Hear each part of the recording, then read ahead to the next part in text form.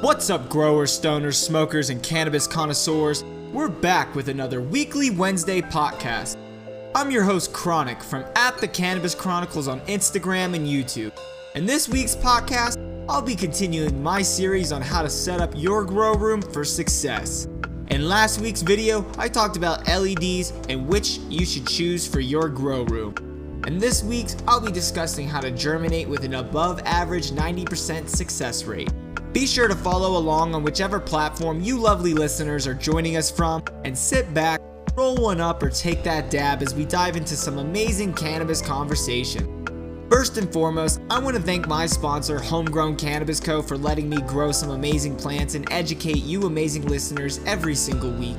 If you need any seeds, be sure to head over to www.homegrowncannabisco.com. They are insanely amazing and have such a large variety of stable genetics. Now let's get into this week's topic on how to germinate your seeds. Several things I like to make sure I always have for germination are a seedling heat mat, small propagation trays with domes, and paper towels. Before I get into the how-to process, I want to discuss some general things with cannabis germination I'd like to bring to attention, as well as dispel the idea that 100% germination methods exist. They don't. High rate and 95% or more success germination methods exist, but I think it's ridiculous for anyone to say they have 100% germination. There are just some seeds that refuse to pop occasionally due to unmatured seed, or simply that genetic not being able to pop open the shell pod to spring a healthy taproot. It doesn't matter how long you soaked it or how many days it was in a paper towel.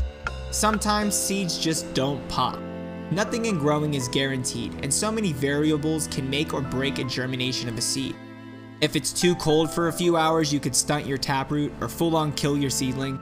If it's not wet or humid enough, it won't grow and you'll essentially starve your seedling.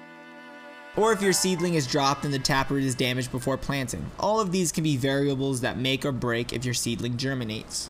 So now that we have that out of the way, let's discuss what I personally do for my grows. First, you need to know whether or not your tap water is usable just as is, or if you'll need to use bottled water or some sort of filter water like RSO. Then be sure to make sure the pH of your water is within the 5.6 to 5.8 range, as this will be ideal range for your seedlings. You'll then take your seed and soak it in a small cup or glass of water for 24 to 48 hours. Generally, I soak all of my seedlings for 48 hours just to make sure. However, some growers just say to soak until your seeds sink to the bottom. After either your seeds have sunk to the bottom or you use the 48-hour method, pour the seed onto a plate or propagation tray with a paper towel to catch your seed. Drain any excess water. I leave a tiny bit of standing water for my humidity and my girl to have access to during sprouting. Then I fold my paper towel over the top of my seed to create a small square to keep my seedling from floating around, as well as to have constant access to water as the paper towel is constantly wicking water up. This next part is where the seedling heat mat comes into play. You'll want to put your plate or propagation tray on top of your heat mat. This warmth will promote humidity and help your seeds sprout much faster. So far, I've had all of my seeds I've tried to germinate pop, besides 3.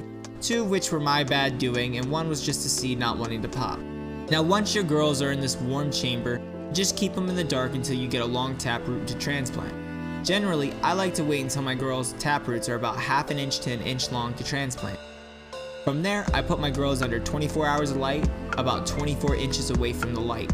This promotes stretching to the light and constant growth. After about 2 weeks, they usually get their first meal, and from that point on, it's training techniques and learning what your girls decide to do.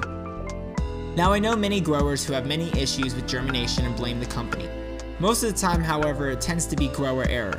So make sure, when you're setting yourself up to germinate your lovely ladies, you have all the necessary items and you've decided which grow medium you'll be using to transplant your seedlings into. Which, that's what we're going to be discussing next. There's several options and routes to go, and each has different variables, pros and cons, and success rates for every grower. The 3 most popular are rock wool, heat moss cubes, or straight into soil. Any of those options are viable and have pros and cons for each one of them. Pros and cons of rock wool are that it generally sits around 6.8 to 7.0, so you have to soak it in pH proper water for 24 hours prior to prep the rock wool. Also, you do need to water more often as it dries out quite fast. However, since it is basically no residual nutrients built up in the rock wool and there is no chance of burning your girls, that's pretty nice. However, peat moss or soil could potentially do that, so that's where the pro and con sits with rock wool against the others. Now, peat moss, however, will stay moist for a lot longer, and it does generally sit at a 5.6 to 6.5 pH, which is a lot nicer of a range than rock wool. It does have a slight bit of nutrients in it. For seedlings, it could be good or bad depending on how that exact strain reacts.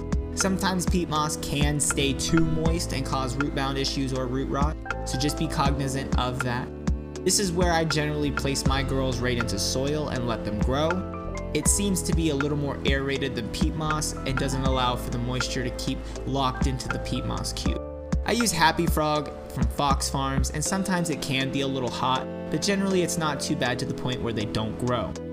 This is just how I personally do things, and I will occasionally use rock wool cubes to further my testing theories, as every grower I think should.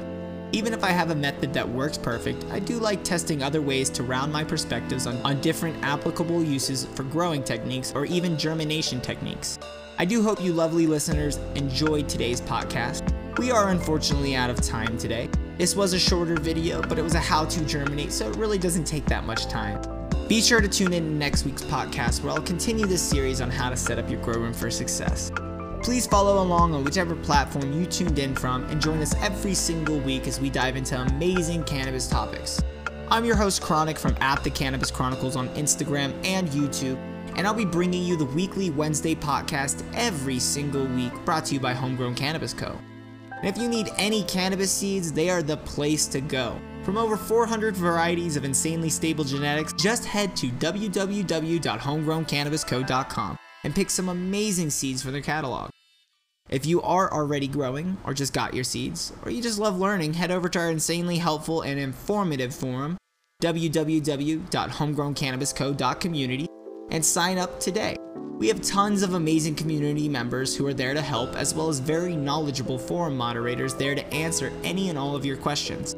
I am a moderator myself on there, so go sign up and let's have a chat. Thanks for tuning into this podcast.